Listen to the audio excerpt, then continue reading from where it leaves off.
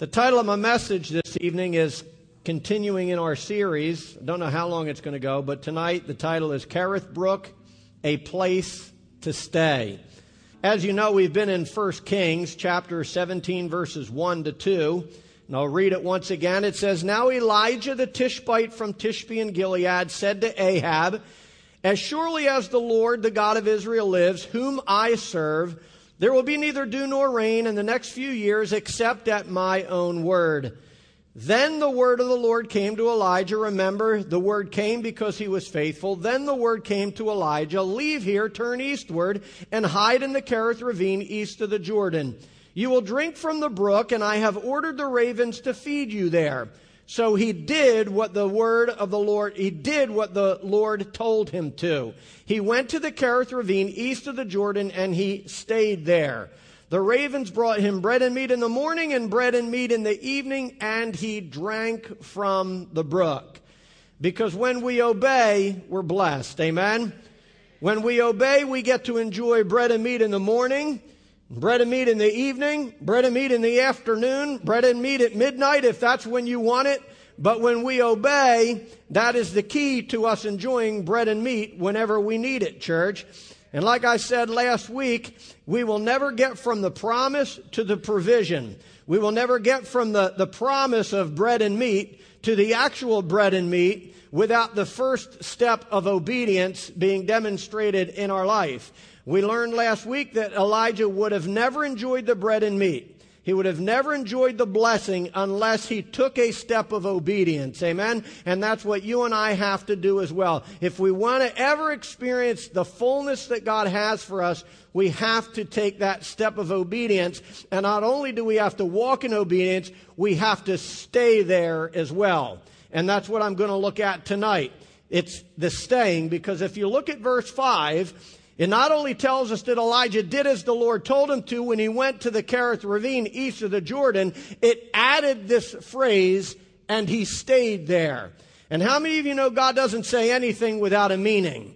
God doesn't say anything without there being a reason for what he said. So I'm going to look at those two words or three words, and he stayed there, because there's something we need to learn from that, church. We need to understand that the Hebrew word, again, the Bible was written in Hebrew and Aramaic and in Greek, you need to understand, but in the Hebrew, it said, and he settled there, or he dwelt there, or he made his abode there. And if you understand what I'm saying, or beginning to get an idea of what I'm saying, this is what it means. It means that Elijah stayed in obedience to God's word. Not only did he go to the Kerith Brook and go to the Kerith ravine east of the Jordan, but the Bible tells us that he stayed in the same obedience that took him there. You see, what you and I need to understand, it's one thing to just immediately respond to the word of the Lord, but it's another to stay obedient to that word, amen? And that's what we're going to look at this evening. We need to understand that Elijah remained in the Father's will. He lived and moved and breathed in the Father's will. He lived and moved and breathed at Kerith Brook, in the Kerith ravine east of the Jordan. And what we learned last week was that was a place of obedience. Amen? So what we have to gather from this short little phrase or short little remark that God made is that Elijah lived and moved and breathed in a place of obedience. He lived and moved and breathed in Kerith Brook. He dwelt there, settled there, made his abode there, church. And what we have to understand is that if we want supernatural blessing, if we want supernatural provision, if we want the supernatural protection of God, which are all the things that Elijah experienced while he was there, supernatural power, supernatural provision, and supernatural protection. And if we want those things in our lives, if we want to eat bread and meat in the morning and bread and meat at night, church, then we have to learn to stay in obedience to God's word. When you study this passage, you'll find that Elijah went nowhere until God told him to in verse 9 when he said to him, go to Zarephath. So we have one occasion God tells him to go to the Kerith Ravine east of the Jordan, and then many months later, and I'll teach you this tonight. I'm going to teach you tonight, okay? I might get shouty, but I got some stuff to teach you. We find out that until God spoke to him again, the word go, he stayed in the Kerith Ravine. He stayed submitted to the word of God that was spoken into his life. He stayed in a place of obedience. And this is why he was blessed. This is why he was protected. This is why he was anointed. And we need to understand that if we want those same things, we too must remain in the Father's will, church. What we have to realize is that Elijah, when he didn't go anywhere, like I said, until God told him to go. But when he got there, he wasn't like some of us are. He didn't get there and then say, God, I don't really like this place. I don't like this ravine. These aren't first class enough. These aren't up to my standards of where I would want to be in life. So I think I'll leave here. The Bible tells us that he went, and when he got there, he stayed there, church. You see, the reality is a lot of times that God sends us somewhere, and we get there and we don't like where he sent us. We don't like the situation. We don't like the circumstance. We don't like the surroundings, and we do everything we can to get out of there. But God brought him there for a reason. Remember, it was a place of preparation. It was a place where God was working in his life and he wanted to do something. It was the place where he would receive ministry and the call and the anointing on his life. And unless he stayed there, he wouldn't have received those things. So this is what you and I have to understand. He didn't pack up his bags and take off from the brook when he felt like it. He didn't pack his bags and take off from the brook when he tired of being there. He didn't pack up his tent pegs and walk away when his surroundings began to change. And we're going to learn tonight that during the months that he was there, his surroundings changed, church. His surroundings didn't look the same from day one to the last day when God told him to leave. But what we want you to understand is that no matter what was going on around him, he stayed. No matter what his situation looked like, no matter what his circumstance looked like, he stayed in the will of the Father, church. Understand, this was much more than an overnight camping trip. This was much more than a weekend outing or a weekend event, church. This is where Elijah's permanent residence would be for up to several months. Some theologians say that he lived there for up to a year. This was his dwelling place. This became his home. This became the place, like I said, where he lived and moved and breathed for up to 1 full year. He remained faithful to God's word in his life every day that he was there. He remained obedient. Whether it was 1 month or 3 months or 5 months or 1 year, according to the word of God, he stayed there. He remained obedient to the word of God that told him to go there. And the reality is, listen, you and I have to do the same. Every day he was there, he remained faithful to the word of the Lord in his life. Every day that he was there, he remained faithful to the word that God spoke to him until God spoke again. You see, and the reality is that's some of the difficulties we have. God speaks to us and he wants us to stay in that word, and we run off before he speaks another word. We're anxious. We grow weary. We don't know how to wait. We don't know how to be still and know that he's God. We don't know how to trust in that word. And so we sometimes we go running around looking for a word instead of waiting for a word. Please listen to what I'm saying.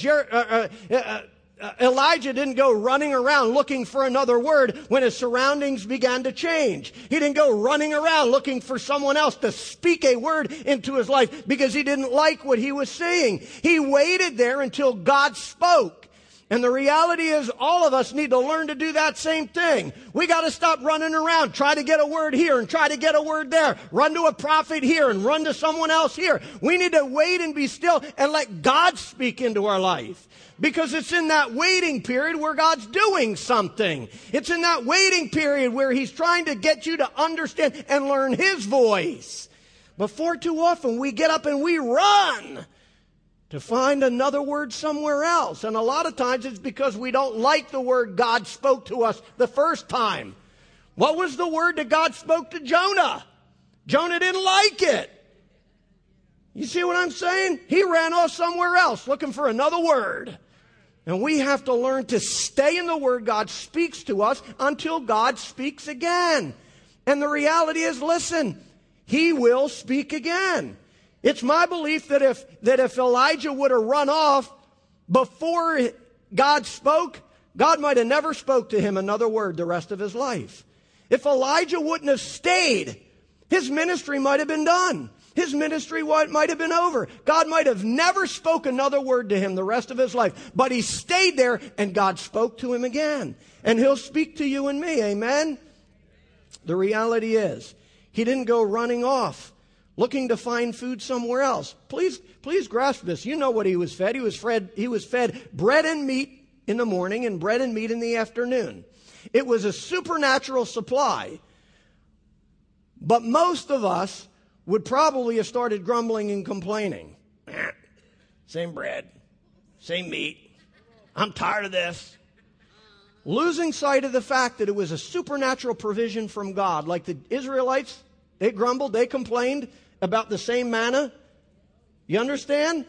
He could have done that, but he didn't go running off looking for a restaurant somewhere else. He didn't go looking for a quick trip. He stayed in the word of the Father that was spoken into his life. When the surroundings began to change, he didn't go running off looking for somewhere else to stay. He didn't go running looking for another place that looked better than where he was, because he knew that where he was is exactly where God wanted him to be. And that understanding is what brought the anointing into his life. That understanding is what empowered him to do something great for God. God can't use the individual that can't be still and know that he's God. God's not going to anoint the individual that, when they're all messed up by what they see, they run somewhere. God's not going to use someone like that. He's going to use and empower and anoint the individual that understands how to stay there. Amen? So this is what I'm trying to teach you. The Bible tells us that he stayed there. He stayed in God's will, church. He remained in God's spoken word until God spoke another word into his life. He dwelt at the brook God told him to go to until God told him where to go and what to do next. And he did. He told him to go to Zarephath. And we're going to talk on that in the coming weeks, because we're not meeting next week. Remember, you might be here, but I won't be here. If you want to come, you'll come. I'm sure God will be here, but I won't be here. But anyway, what I want you to see is what I said in the beginning. We have to learn how to stay there, because it was one thing for Elijah to go to the Kerith Ravine, and it was another for him to stay there, church. He didn't go and say, God, this isn't first class, and leave. God, this isn't what I expected, and leave. This isn't what I want, and leave. He stayed there, the Bible says, because it's one thing to go as instructed, but it's another to stay in that instruction. It's one thing for you to respond to God's instruction, and it's another for you to live in that instruction. It's one thing for you to take a step out in God's instruction, and that step could be huge. But what's even bigger is you staying in that. You see, the first thing, it was a big deal for Peter to step out of the boat. That was instruction. Come. And he took that first step. It was a huge step, church. But what's more important is the second step and the third step and the fourth step. And you find out what happened to Peter when he didn't stay in obedience or stay in faith. He sank. And the same thing will happen to us. So it's not the first step that matters. It's the last step that matters. God wants you to stay in his will and stay in his word and stay in his presence and stay in his blessing until he calls you home. Until he speaks from the heavens, church. You understand what I'm saying? I'm not just talking about ministry. I'm talking about life until God speaks the final word. Go get my children. And he calls us home. We're to stay in obedience to his word in our life. If we want to eat bread and meat in the morning and bread and meat in the evening, and if we want to drink from the brook, church, this is what we have to understand. It's one thing to come to Christ, but it's another thing to stay in Christ. It's one thing to come to Christ, to make that confession on a Sunday morning or a Sunday night or any other day of the week. But it's another thing to stay in him and remain in him. Listen, there's a lot of people that make that confession Sunday after Sunday. But by the next Sunday, they've already left. They've come to Christ with tears. They've come to Christ with a heart that at that moment needs him or wants him. But by the next week, they've already left. And this is what we can't do in our Christian life. We must stay in our relationship with God. We must stay in obedience to Christ. Amen? Remember, Jesus said in John 15:15, he who remains in me He who stays in me. He who continues in me, he goes on and says, will continue to produce in their life. But those who don't remain, those who don't stay, he says, those who don't abide, there's a consequence. And he says they will dry up. Those who remain in me, those who stay in me, they will always be bringing forth life. They will always be bringing forth fruit. They will always be bringing forth power. They will always be demonstrating the fruit of obedience in their life. But those who don't stay in me, they're going to dry up, he said.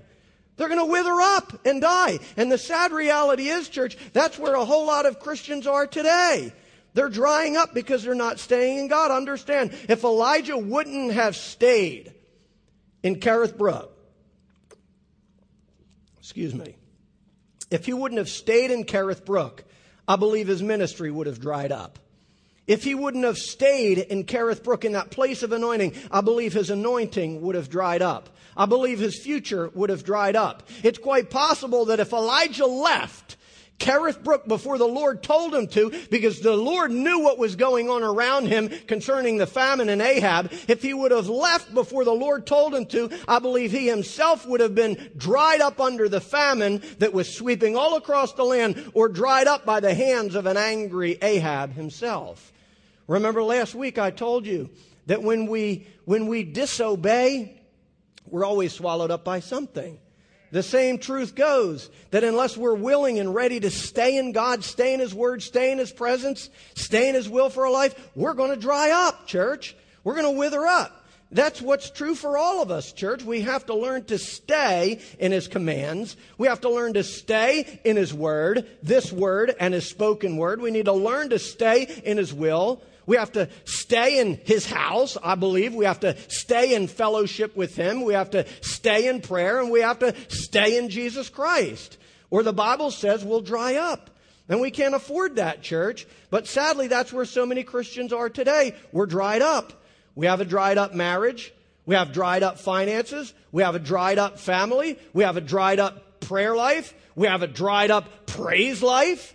There's individuals coming into the house of God, as sons and daughters of the Most High God, and their life is completely dry. Why? Because they're not staying in Christ. Because they're not staying in His Word. Because they're not staying in His will, which is the spoken Word into His life. Every time you read the Word, God's speaking His Word to you. Every time you come to church on Sunday, Wednesday, listen to a Bible study, go to men's prayer, go to ladies' Bible. Anytime you hear the Word of God, He's speaking direction into your life. And unless we are willing to stay in that, church, we're going to dry up. Everything about us will dry up. Listen, if your marriage isn't staying in Christ, guess what's going to happen to it? Dry up. It amazes me. I'll counsel people that'll come into the church. They'll talk to me about their marriage. They'll talk to me about their family situations. And one of the first questions I'll ask them is, when's the last time you prayed together, or when's the last time you were in the Word? When's the last time you spoke the Word over the relationship, or spoke the Word over your children, and they can't even remember the last time? Full of excuses. And they wonder why they're dry. They wonder why it's dying. Because they're not staying. Listen to me. There is power in staying, church. And it's the last thing the devil wants you to do. The last thing he wants you to do is stay. The last thing he wants you to do is abide. The last thing he wants you to do is remain. He'll do everything he can around your life. Please get this. He'll do everything he can around your life to distract you and cause you to panic and fear and become disrupted or lose your faith, so you run. And when you do, you're going to dry up. You're going to die. And you will not find bread and meat in the morning and bread and the meat in the evening, church. Elijah stayed there, the Bible says. And it's exactly why God used him. He stayed, church, and it's exactly why God anointed him. He stayed, and it's exactly why God empowered him and blessed him and provided for him and protected him, church, because he stayed. Listen, it's one thing to follow God's word or instruction, like I said, but it's another to stay in it and dwell it, no matter what the situation may look like around us, no matter what the situation might feel like around us, church. We have to be willing to stay where God calls us to. no matter what the accommodations might be. But again, that's the struggle so many Christians have today. It's in the staying. When it's not comfortable, when it's not convenient, when it's not easy, when it's not first class. And you know what I'm talking about when I say first class. When it's not up to what we want. When it's not up to our desires, when it's not up to our taste, when it's not up to our will, when it's not where we want it to be, church, when it's not politically correct, when it's not according to our desires, when it costs us too much, church, we don't want to stay in God's will. We don't want to stay in the place that God has us, church. We don't want to stay in obedience. And we run off and we dry up. When His Word gets too hard, when the direction gets too difficult, we leave like the disciples did in John 6:60 when they said to Jesus, after He preached a hard and difficult word to them, and they said, "This is a hard word, Jesus. Who can do it? This is a hard word, Pastor Allen. Who can do it? This is a hard word, Pastor Jeff. How can I stay in that? How can I remain in that? It's a hard word." And we find when we read farther in, 6 verses later, many of the disciples left Him, the Bible says. It says, after that day, many no longer stayed with Him. Why? Because it was too hard. Because it was too difficult. But the sad reality is they missed out on the blessing. You never hear anything about the disciples that didn't stay. You only hear about the ones that stayed. Amen? You don't hear anything about those that walked away except maybe they hung themselves like Judas did. You don't hear good things about those that didn't stay. You hear sad stories. But those that stay, church, you hear good things about them. You hear good things that demonstrate that the anointing was on them, that God's blessing was upon them, that God was providing for them and protecting them. Amen? Because we need to learn to stay, because that's where the power is. They did not stay with Him. And so often we do the same. We don't stay in His instruction for our life, and we depart from it because it's hard, because it's difficult, because it's not like what we want, or maybe even not what we hoped for, or maybe not even what we were expecting, church. But when we walk away, I'm telling you, we will dry up, church, and so will His blessings. Far too often when things get tough, when things don't look like we want them to, and I want you to hear this, when the natural resources, because I'm going to touch on this, when the natural resources run low, like they did at Kerith Brook Church, we leave and we don't stay. When things get tough, when things get rough, when things don't feel like, look like, sound like we expected them to or want them to, we pack our bags and we go. When things get rough in the marriage, we want to run, we want to go. When things get rough in the family, tough in the family, when they're not like we want them to be, we give up, we run away, we quit. We don't stay in school. We don't stay at the job. We don't stay in our struggle, church. We don't stay at our Kerith Brook, allowing God to do His work in us and around us, church, so that He can use us. You see, the reality is, please understand, God took Elijah to Kerith Brook so He could use him. But before He could use him, He had to do something in him, and He had to do something around him, church. And the reality is, God will take you to a Kerith Brook. God will take you to a fiery furnace. God will take you to the Red Sea. God will take you to a million different places because He wants to use you. But He can't use you until He molds you, until He breaks you, till He does everything that He needs to in your life so He can use you. That's God's ultimate goal for you and me. He wants to use you. He doesn't want to just comfort you. Sometimes you got to go through discomfort in order for God to use you. Sometimes you got to go through the fire, go through the flame, go through the flood, go through the heartache, go through a Kerith Brook, go through abundance, go through lack, go through sunny days, go through stormy days, go through sunshine, go through rain. You got to go through all of those things. Why? So God can use you. It's why God took Elijah to Kerith Brook. It wasn't just to feed him bread and meat in the morning and bread and the meat in the evening so he could get fat and die there. He took him to Kerith Brook and fed him meat in the morning and meat in the evening and bread in the morning and bread in the evening so He could sustain him while He was preparing him so He could use him.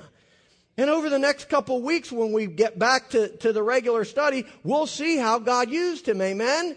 And God wants to use you and I the same way, but he can't unless we stay, church. We have to stay. What God was teaching Elijah at Kerith Brook was to be still in his will and know that he's God. And we've got to do the same exact thing. When things don't look the way you want them to, don't feel the way you want them to, when it's hot, when it's cold, when it's sunny, when it's gray, when it's winter, when it's summer, we have to learn how to stay, church, because God's just doing something in us and around us in order for him to use us. Amen? Listen, God never told Elijah how long he had to stay at Kerith Brook. He didn't say go to Kerith Brook and stay there for a week. He didn't say go to Kerith Brook, stay there for a month. He didn't say go there he just said go there. And he obeyed the word and he stayed waiting for the Lord to speak again. Sometimes God doesn't give us definitive direction. He'll tell you where to go. He might not tell you how long you're going to be in the pain. He might not tell you how long you're going to be in the fire. He might not tell you how long you're going to be in the flood, how long you're going to be in the heartache, how long your marriage is going to struggle. He might not tell you that, but what he is telling you is that you need to learn how to stay while you're in the midst of it. Because while you're staying, I'm working. While you're staying, I'm maneuvering. While you're staying, I'm strengthening. While you're staying, I'm empowering. While you're staying, I'm developing. While you're staying, I'm doing something. While you're waiting on me, while you're being still, I'm moving. And this is what we have to understand. We have to learn how to be still in his will so his will can be done in our lives and around our lives. God never told Elijah how long he would stay, but we know it was at least several months. And what we need to see from this, church, is that from the first day when Elijah arrived in verse 4, the riverbanks were full. And until the day he left, or until the day they dried up, actually, in verse 7, between verse 4 and verse 7, there's several months time span. In verse 4, the riverbanks are full and the riverbanks are flowing. By verse 7, the Bible tells us that it's all dried up.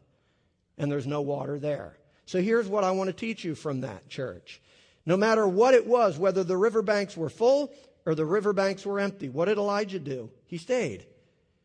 From the day they were full to the day they were dry, he watched that water every single day, from the day that it was full to the day that it was empty. And he stayed regardless of what he saw. He stayed regardless of what was happening, regardless of what was dying, regardless of the natural resources that were being reduced. While he stayed, he stayed.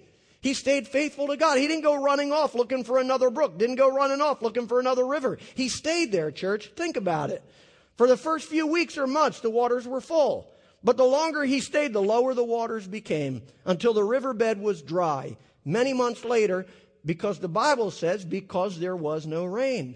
It's a natural reaction. Guess what? When it doesn't rain, what happens? The water stops to flow. The rivers go dry. The ponds begin to go low.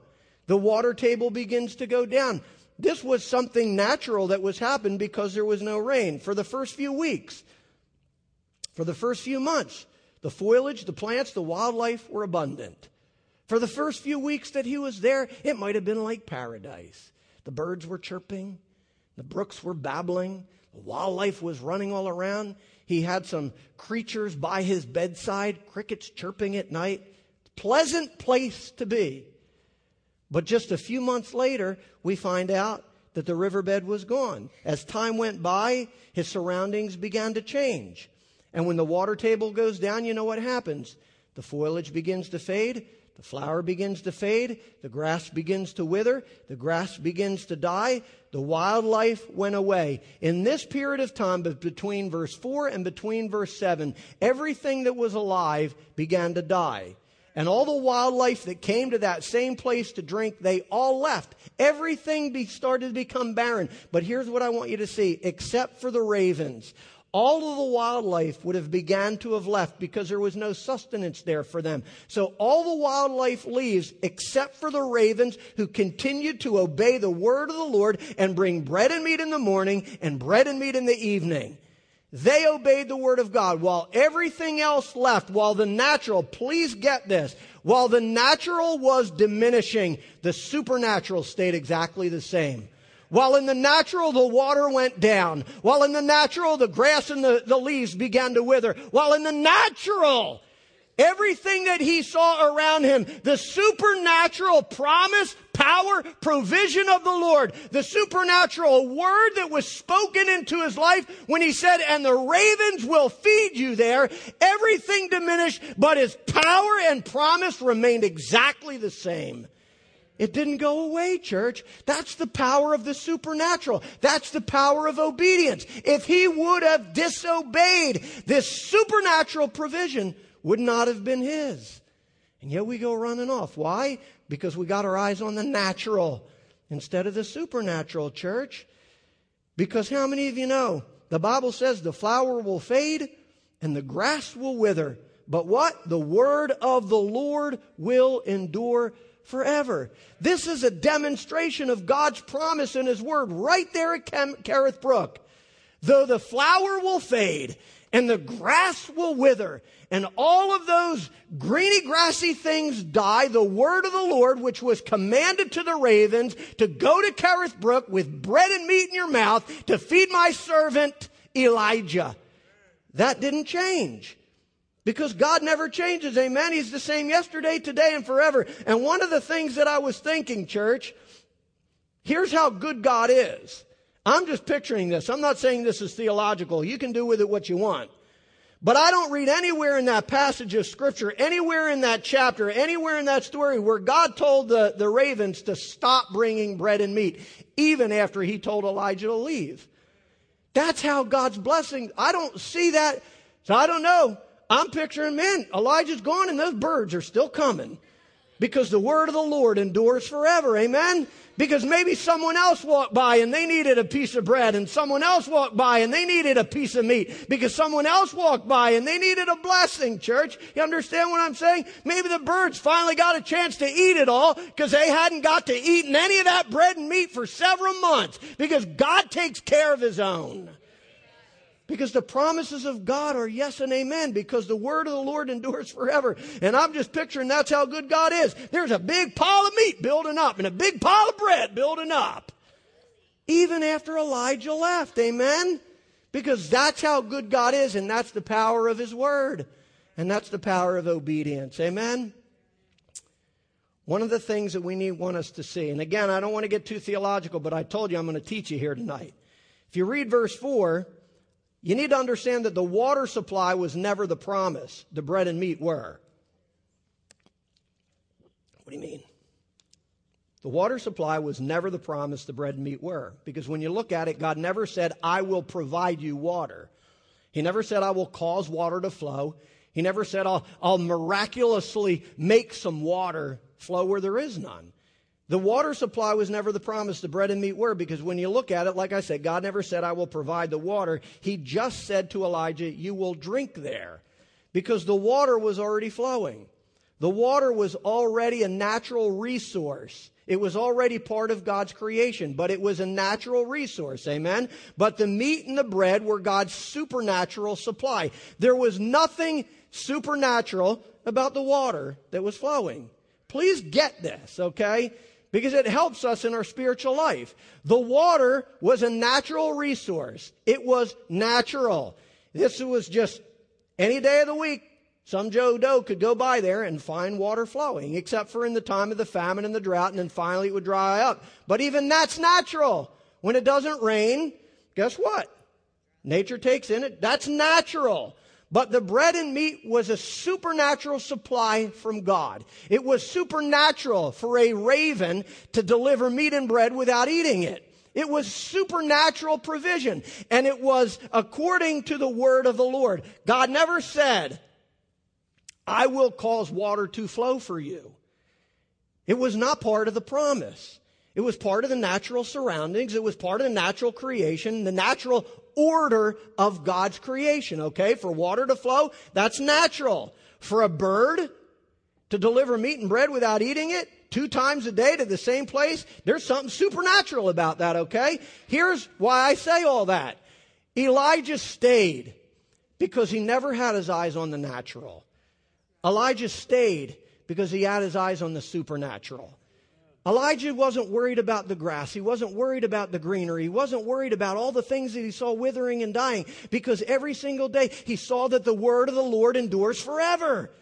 He saw that the promise that God made him endured forever. While everything else was fading, there's the promise. It's there in the morning. It's there. It's there in the morning. It's there in the evening. God's promise is the same yesterday, today, and forever. We just have to see it. We have to look at it. But if Elijah would have spent his whole day running over to the brook in the morning, oh, it's a little bit lower. It's a little bit lower. Oh, this favorite shade tree, oh, that's dead. It's gone. If he would have spent his whole time focused on the natural, he would have missed the supernatural move of God. And he would have missed the supernatural provision of God as well. But that's what we do every morning. We get up and we look at the natural. It's less, God. It ain't more. It's worse, God. It's not better. It's raining, God. It's not sunny. You understand what I'm saying? We go through life looking at the natural, and it controls us. It causes us to pack up our bags and run instead of staying in the word of God that was spoken to us, instead of staying in the promises of God, that by his stripes we're healed, that he will rise up with healing in his wings, that the promises of God are yes and amen to those who believe. And what we should do every morning, we get up. God, the grass seems to be withering, and the water seems to be a little bit lower, but the promises of God are yes and amen to those who believe. That's what Elijah did for 9 months to 12 months. He had his eyes on the supernatural promise of God. But that's not where we're at so often, church. Oh, we're just so overtaken by the natural. Listen, I don't serve a natural God. I serve a supernatural God who's able to do exceeding abundantly beyond what I can even think or imagine. What this puny little brain thinks God can do, God can outdo my thoughts. Please get that. Our thoughts are so puny sometimes. Why? Because we're focused on the natural. But if we could start focusing on the supernatural promise and power of God, guess what? Our thinking becomes elevated. And when our thinking becomes elevated, our promise becomes bigger and bigger and bigger. Our anointing becomes bigger. Our power becomes greater and stronger if we could just stay in the promise God made to us, church. Stay in his word. Listen, the last thing we can afford, listen, when times are difficult, when the flower fades and the grass withers, when your situations and surroundings around you begin to change, when the water table gets low, when the cupboard gets bare, when the bank account seems to dry up, keep your eyes on the supernatural God. Because he's the one, he's the provider, church. And think. Two things we have to ask. Am I being obedient in this process? Because that could have to do with our lack. You know, when we're disobedient, our natural surroundings can even be affected. And the supernatural power of God can't ever balance it out. But when we learn to stay, not only does the supernatural work of God and power of God become evident in our life, but it affects the natural life around us as well. It will affect your cupboard. It will affect your bank account. It will affect those things. But God is saying, look, even when those things look like they're drying up, trust in me. Be still in me. Stay in me. Stay in my word. Stay in church. I can't figure this out sometimes, church. But so often when I talk to individuals that I haven't seen in the house of God for a while, things get tough in their household, and the first place they leave is the place they should be. It's the house of God. You should be in the Lord's house. You should be in this supernatural place where you can have your eyes on a supernatural God instead of woe-ising me in your little bitty place of poverty. But that's where we like to live. Look, I've been there, church. I've been there. We have to get out of that. We have to stay. Listen, stay in our Kerith Brook. This is why the water began to run dry, and the meat and bread never did, because one was natural and one was supernatural. This is why the plants began to wither and the flower began to fade, but the bread and the meat never did, because one was natural and one was supernatural, church. Natural order was for the birds to, the unnatural order, or the natural order, I can say, was for the birds to eat the meat and bread, but the supernatural was for them to leave it alone so that Elijah could enjoy it. And that's what God has for us. He has supernatural blessings in our life. But listen, we have to stay. Amen? Please grasp this. In the natural, Elijah had every reason to leave the ravine. In the natural, everything, like I said, was dying and drying.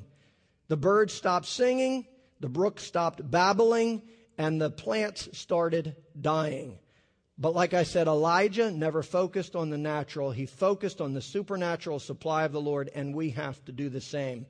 Here's another thing that I want you to teach, or that I want to teach you. Elijah could have taken matters into his own hands. You know the passage, and if you don't, read it. Elijah could have taken matters into his own hands as he saw the water table begin to lower. As he saw the plants begin to wither, the flower begin to fade, and he saw the natural reaction to a drought that surrounded or occupied the land, he could have taken matters into his own hands and called for rain. But he didn't. Remember what he said? Remember when he was standing in front of Ahab, the wicked king?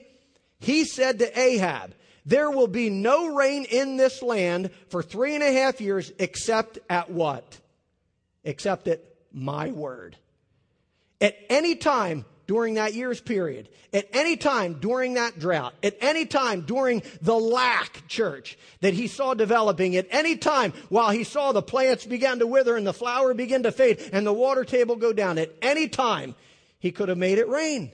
He could have called out. He said, "Except at my word." And the reality is Elijah could have spoken that word at any time, but he didn't. He waited on God. He stayed in God's will. He stayed in God's design. He stayed in God's plan. He didn't speak for his own need. He didn't speak for his own will. He didn't speak for his own desire. He waited on God. He waited there. See, listen, far too often we don't do what Elijah did. Elijah didn't take matters into his own hands, but so often we do. So often when things get low in our life, or things get messy in our life, or things get difficult in our life, we don't want to wait on God. We don't want to stay in God. We don't want to trust in God. So we take matters into our own hands and we start doing a rain dance. Trying to make it rain. I'm an Indian, so I'm not going to get going. I got some Cherokee in me, and I'm not going to show you a rain dance, but that's what we do. We try to start our own little rain dance, or we run to another river, hoping to find sustenance in our life. We run to all the wrong places, church, when we need to just stay at Kerith Brook and trust in the power of God. Amen? He could have at any time spoken the word and caused it to rain, but he stayed in God's will, and he stayed in that place of obedience. And I'm going to wind it down with this. I don't want to get too theological here, but this ties everything together, church. As I close, if you look at Ruth, I'm completely changing books here. And I want you to follow me with it. But in Ruth chapter 1, verses 1 through 5, you find a man, probably take me about 6 minutes to go through this. You find a man and his family who lived in Bethlehem during another famine that was going through their land. But they all left to go to the pagan land of Moab in order to find bread and meat there, okay? Famine means there's no bread, no meat, no food. So they left Bethlehem during a time of famine, and they all went to the pagan land of Moab in order to find bread and meat there. There's no evidence that God told them to go. There's no evidence that God instructed them to go. There's no evidence that this was really or even the will of the Father. But according to Scripture, I'll let you read it yourself. According to Scripture, they sojourned there, the Bible says, anyway. And here's what I really want you to see. The family that I'm talking about was Elimelech, was the husband. Naomi, y'all know Naomi. She was the wife, and their two sons, Mahlon and Chilion. Here's where I tie it together. They all left Bethlehem, which means the house of meat and bread. They all left Bethlehem. They all left the house of meat and bread in order to find sustenance in a pagan city, in the city of Moab, or in the city of Chemosh, which was the god that they worshiped. He was a pagan god. He was called the subduer and the destroyer of life. So here they leave the house of bread and meat in order to find sustenance, in order to find bread and meat in the city of the destroyer and the subduer. Now, how unwise is that on a spiritual level? But we do it all the time. We leave the place of bread and meat. We leave Kerith Brook. We leave the place of obedience that brings the supernatural provision of God into our life. We leave there before God tells us to, and we run to Moab, who worships pagan gods, trying to find supernatural sustenance in a pagan land. Now, how smart is that? And yet we do it every single day. We leave the place of obedience. We leave Kerith Brook. We leave the house of meat and bread and that place of obedience and go out into a wicked, wild world, hoping to find something to satisfy our soul and fill our soul. We think we can find it in the bars, and we think we can find it in the brothels or in the backseat of a car or in a bottle of pills or a bottle of booze or in a sexual relationship, hoping we can find sustenance in the places of pagans, only to find ourselves subdued and destroyed by them. And this is exactly what happened to this family. Listen, I know some of you might think, well, that's just innocent. They just left to support the family, to take care of the family. Well, listen, it might have been innocent. But according to this passage of Scripture, we need to learn something from this. They didn't wait and be still like Elijah did. They ran off, tried to find another river. They ran off, tried to find another place of supernatural sustenance. They left the house of meat and bread. They left the city of sustenance in order to find sustenance in a pagan land. And yet we do that all the time. Every day we run out into this world to try to find some sort of sustenance. We work day in, day out, work our fingers to the bone, hoping to take care of ourselves. Church, we're relying on the natural instead of the supernatural. Well, I'm not saying you shouldn't go to work. I'm saying that in this whole process, whatever we do, we better make sure God's told us to do it, church. We better make sure that God's the one that ordered us. Look, if you look at it closely, and I don't want to rush through this and I don't want to confuse you, but if you look at this real closely, okay, it's a word study. Elimelech, who was a father, it means mighty warrior. Their first son's name was Chilion, and it means wasting away. The second son's name was Mahlon, and it meant sickly or lacking in strength. Naomi, the wife, her name meant pleasant. But when you read this story, you find out that every single one of them, church, were subdued and destroyed by something. Every single one of them, from the father, the mighty warrior, read it. The mighty warrior left the house of meat and bread to find sustenance in a pagan city, only to die, to find himself weak, lacking strength, and die. Chilion, Mahlon, the two sons, left a place of meat and bread, a house of meat and bread, the place of supernatural sustenance, the city of sustenance, to find it in a pagan city. And their life became exactly what their names meant. One of them wasted away and died. Another one grew sickly and weak and died. This is a word study that you need to, God's trying to teach us something here, church. And then finally you have Naomi. The Bible tells us she leaves, and her life becomes bitter. Her Naomi means pleasant. So she leaves the city of sustenance. She leaves the house of meat and bread, pleasant. But the Bible says in her own words, she left bitter. She said, don't call me Naomi. Don't call me pleasant, because my life has become bitter. Why? Elimelech's life, mighty warrior, became weak and he died. Mahlon, Chilion, their two sons, leave a city of sustenance. They grow weak. They die. Naomi leaves the house of meat and bread, pleasant, and she becomes bitter. Why? Because they didn't stay. They didn't stay in the city of sustenance. They didn't stay at their Kerith Brook.